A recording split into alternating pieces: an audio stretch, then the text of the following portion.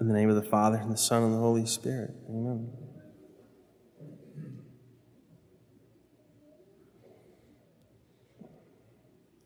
You might have noticed something different about me. And I'm not talking to those of you who haven't been here in a few months. But I'm wearing white. Of course I'm wearing white. Some of you have a missal, which is awesome, or an app, which is pretty cool. And you know that September 29th, the Feast of Michaelmas, even takes precedence on these Sundays after Pentecost. So Father McAfee must have done a public Mass of September 29th when it fell on a Sunday. I believe this is the first time that the 29th of September has fell on a Sunday in my tenure. Or if it has, it just feels so cool. It's as though it's the very first time. So, and I noticed that there are no booklets. So permit me to read what we read from Revelation, which is chapter 1, 1 to 5. And then you can stand to listen to Matthew chapter 18, 1 to 10, I believe it was.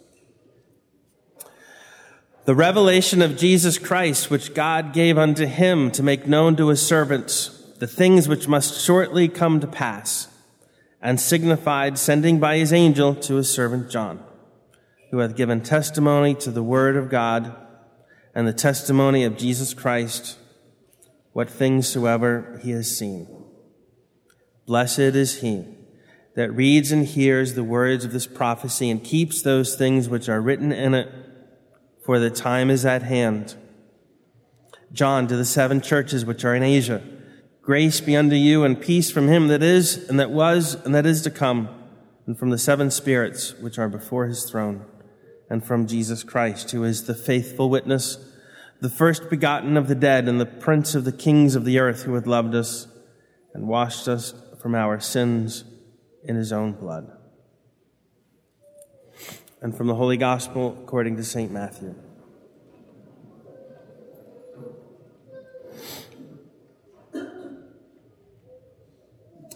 At that hour the disciples came to Jesus, saying, Who thinkst thou is the greater in the kingdom of heaven? And Jesus, calling unto him a little child, set him in the midst of them, and said, Amen, I say to you, unless you be converted and become as little children, you shall not enter into the kingdom of heaven. Whosoever therefore shall humble himself as this little child, he is the greater in the kingdom of heaven. And he that shall receive one such little child in my name receives me. But he that shall scandalize one of these little ones that believes in me, were better for him that a millstone should be hanged around his neck, and that he should be drowned in the depth of the sea. Woe to the world because of scandals, for it must needs be that scandals come. But nevertheless, woe to that man by whom the scandal comes. And if thy hand or thy foot scandalize thee, cut it off and cast it from thee. It is better for thee to go into life maimed or lame than having 2 hands or 2 feet to be cast into everlasting fire. And if thy eye scandalize thee, pluck it out and cast it from thee. It is better for thee having 1 eye to enter into life than having 2 eyes to be cast into hellfire. See that you despise not one of these little ones, for I say to you that their angels in heaven always see the face of my Father who is in heaven. And so ends the Holy Gospel.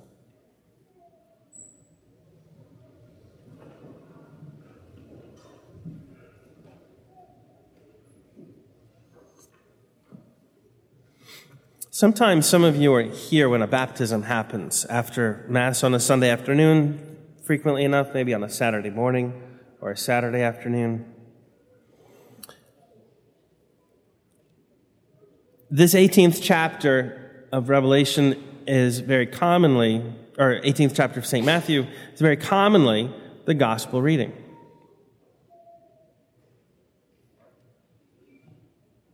And there are some thoughts that are prompted by this teaching of our Lord.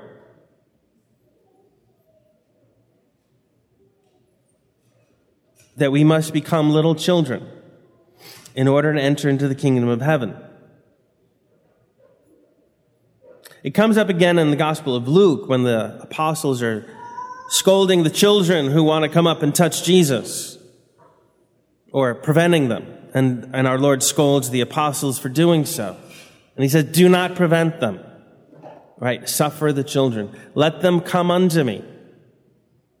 For unless you accept the kingdom of God as one of these, you shall not enter into it.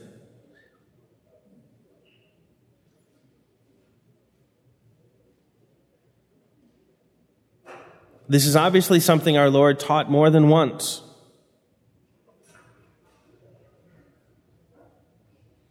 And so we are reminded, yes, that a child accepts completely. A child trusts. A child believes you. For a little while, you, mom and dad, are the entire universe.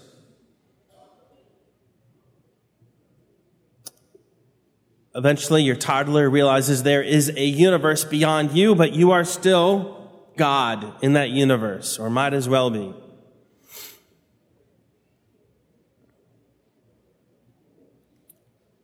Don't let it get to your head, because that doesn't last very long.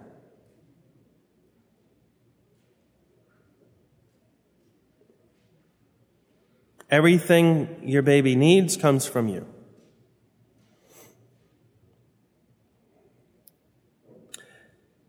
To become as little children also is to be innocent, to be free of sin, to have no interest in evil, to be scared of anything bad, to be still repulsed by it, not accustomed to it. To receive the kingdom of God as a child is also to realize that this is something accepted as a gift. It is not earned. We didn't do something in order to gain this. It's not our property.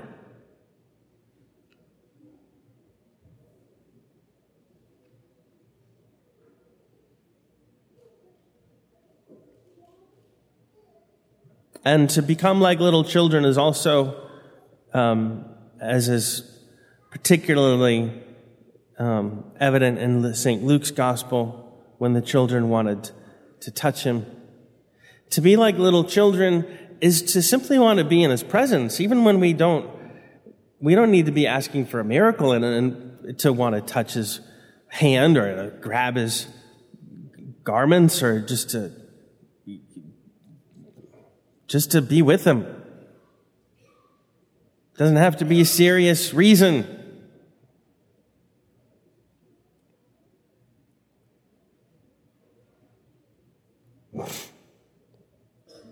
Now then, what's the difference between the devil and St. Michael the Archangel?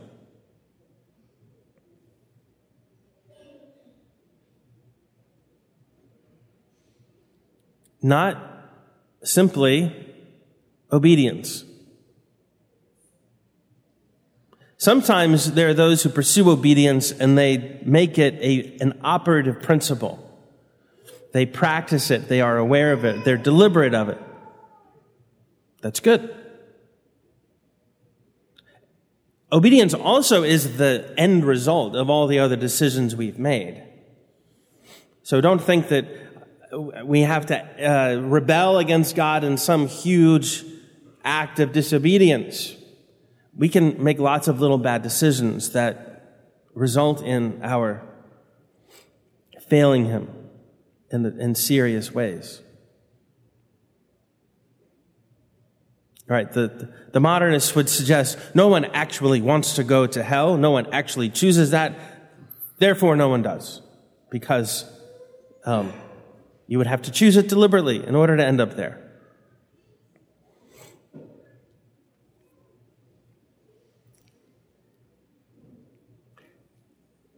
It would be good for them to remember what they will tell us about our obligation to charity, right? Our obligation to care for God's creation, which is a real thing. Our obligation to care for the poor, which is a very real thing. It's impossible to take the Gospels to heart. It's impossible to read the Acts of the Apostles and not remember and be told time and time again to be generous to the poor. If we do nothing with regard to the poor, we end up in hell. Liberals are eager to remind us of that, and they should keep on reminding us of it. But they should also remember the same thing is operative in other aspects of the moral life. To do nothing with regard to our obligation to worship God, to love Him above all else, is to surrender salvation and to go to hell. To do nothing with regard to growing in chastity, and simply to be supposedly benign in our doing whatever we want without regard for the consequences and without really intending to hurt people, that's not a road to heaven. So do listen to liberals when they tell you about caring for the poor. Don't necessarily do what they do, which is to pay other people to do it for them, or do what they do if they actually do it themselves. Always listen to them with regard to our obligation to the poor. But remember that the same principle is operative in many other ways. To do nothing is to end up in hell. And hell, as we were reminded here and elsewhere, lasts forever. And in order to be better, to deprive ourselves of whatever needs to be forsaken in this life in order to be able to be in heaven. Every sacrifice is worth that. So, obedience is, for some, a very deliberate practice virtue. A lot of us don't pursue obedience as a virtue. It ends up being the end result of what we decided in smaller ways.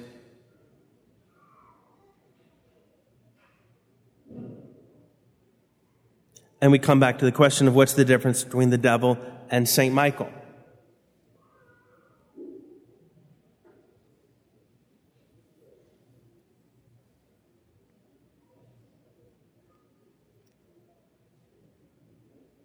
One was willing to be made as though a child, and the other refused. One was willing to be humble, and the other not.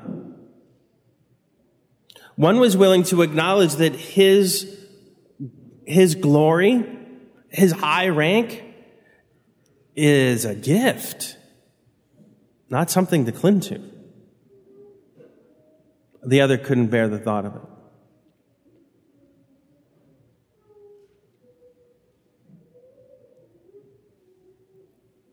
Or in other words, one was willing to honor the incarnation through the Blessed Virgin Mary.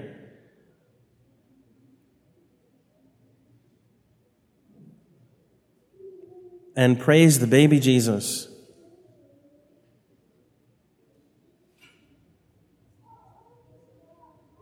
And the other was indignant and refused.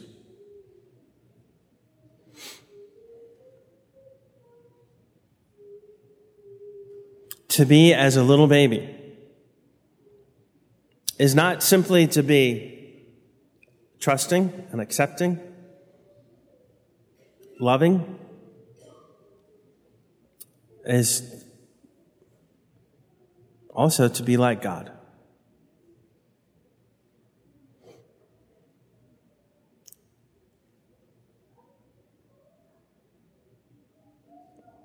Consider a thought. It's a very strange, odd, priestly thought, but priests have strange meditations sometimes. That piece of bread it's on the patent right now. That is a piece of bread. It is just bread.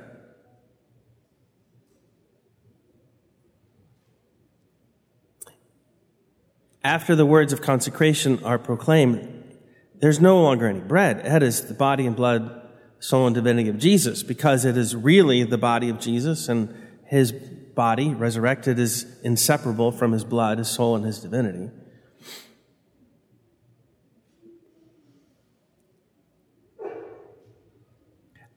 I treat that bread with reverence because I know that right now it's just bread. But, even in the sacristy, it's just bread. But this bread is eventually going to become not just my superior, but this bread will yield to God.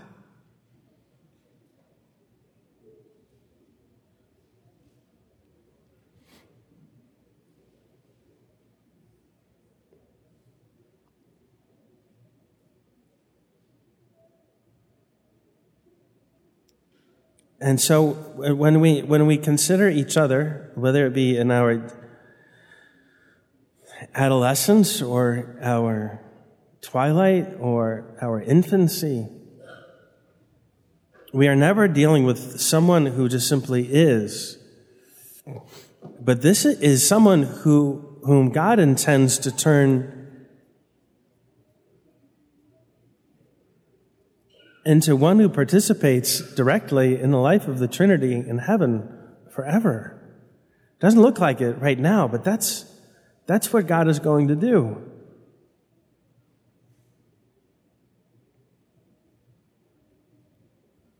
The angels see that. The good angels rejoice at that. The bad angels want to prevent that from happening. So we ask the good angels, along with their chief, Saint Michael, the archangel, defend us in battle, be our protection against the wickedness and snares of the devil. May God rebuke him, we humbly pray. Do thou, O Prince of the heavenly host, by the power of God, cast into hell Satan and all the evil spirits who prowl about the world, seeking the ruin of souls. Amen. Our Lady of the Rosary, pray for us. In the name of the Father, the Son, and the Holy Spirit.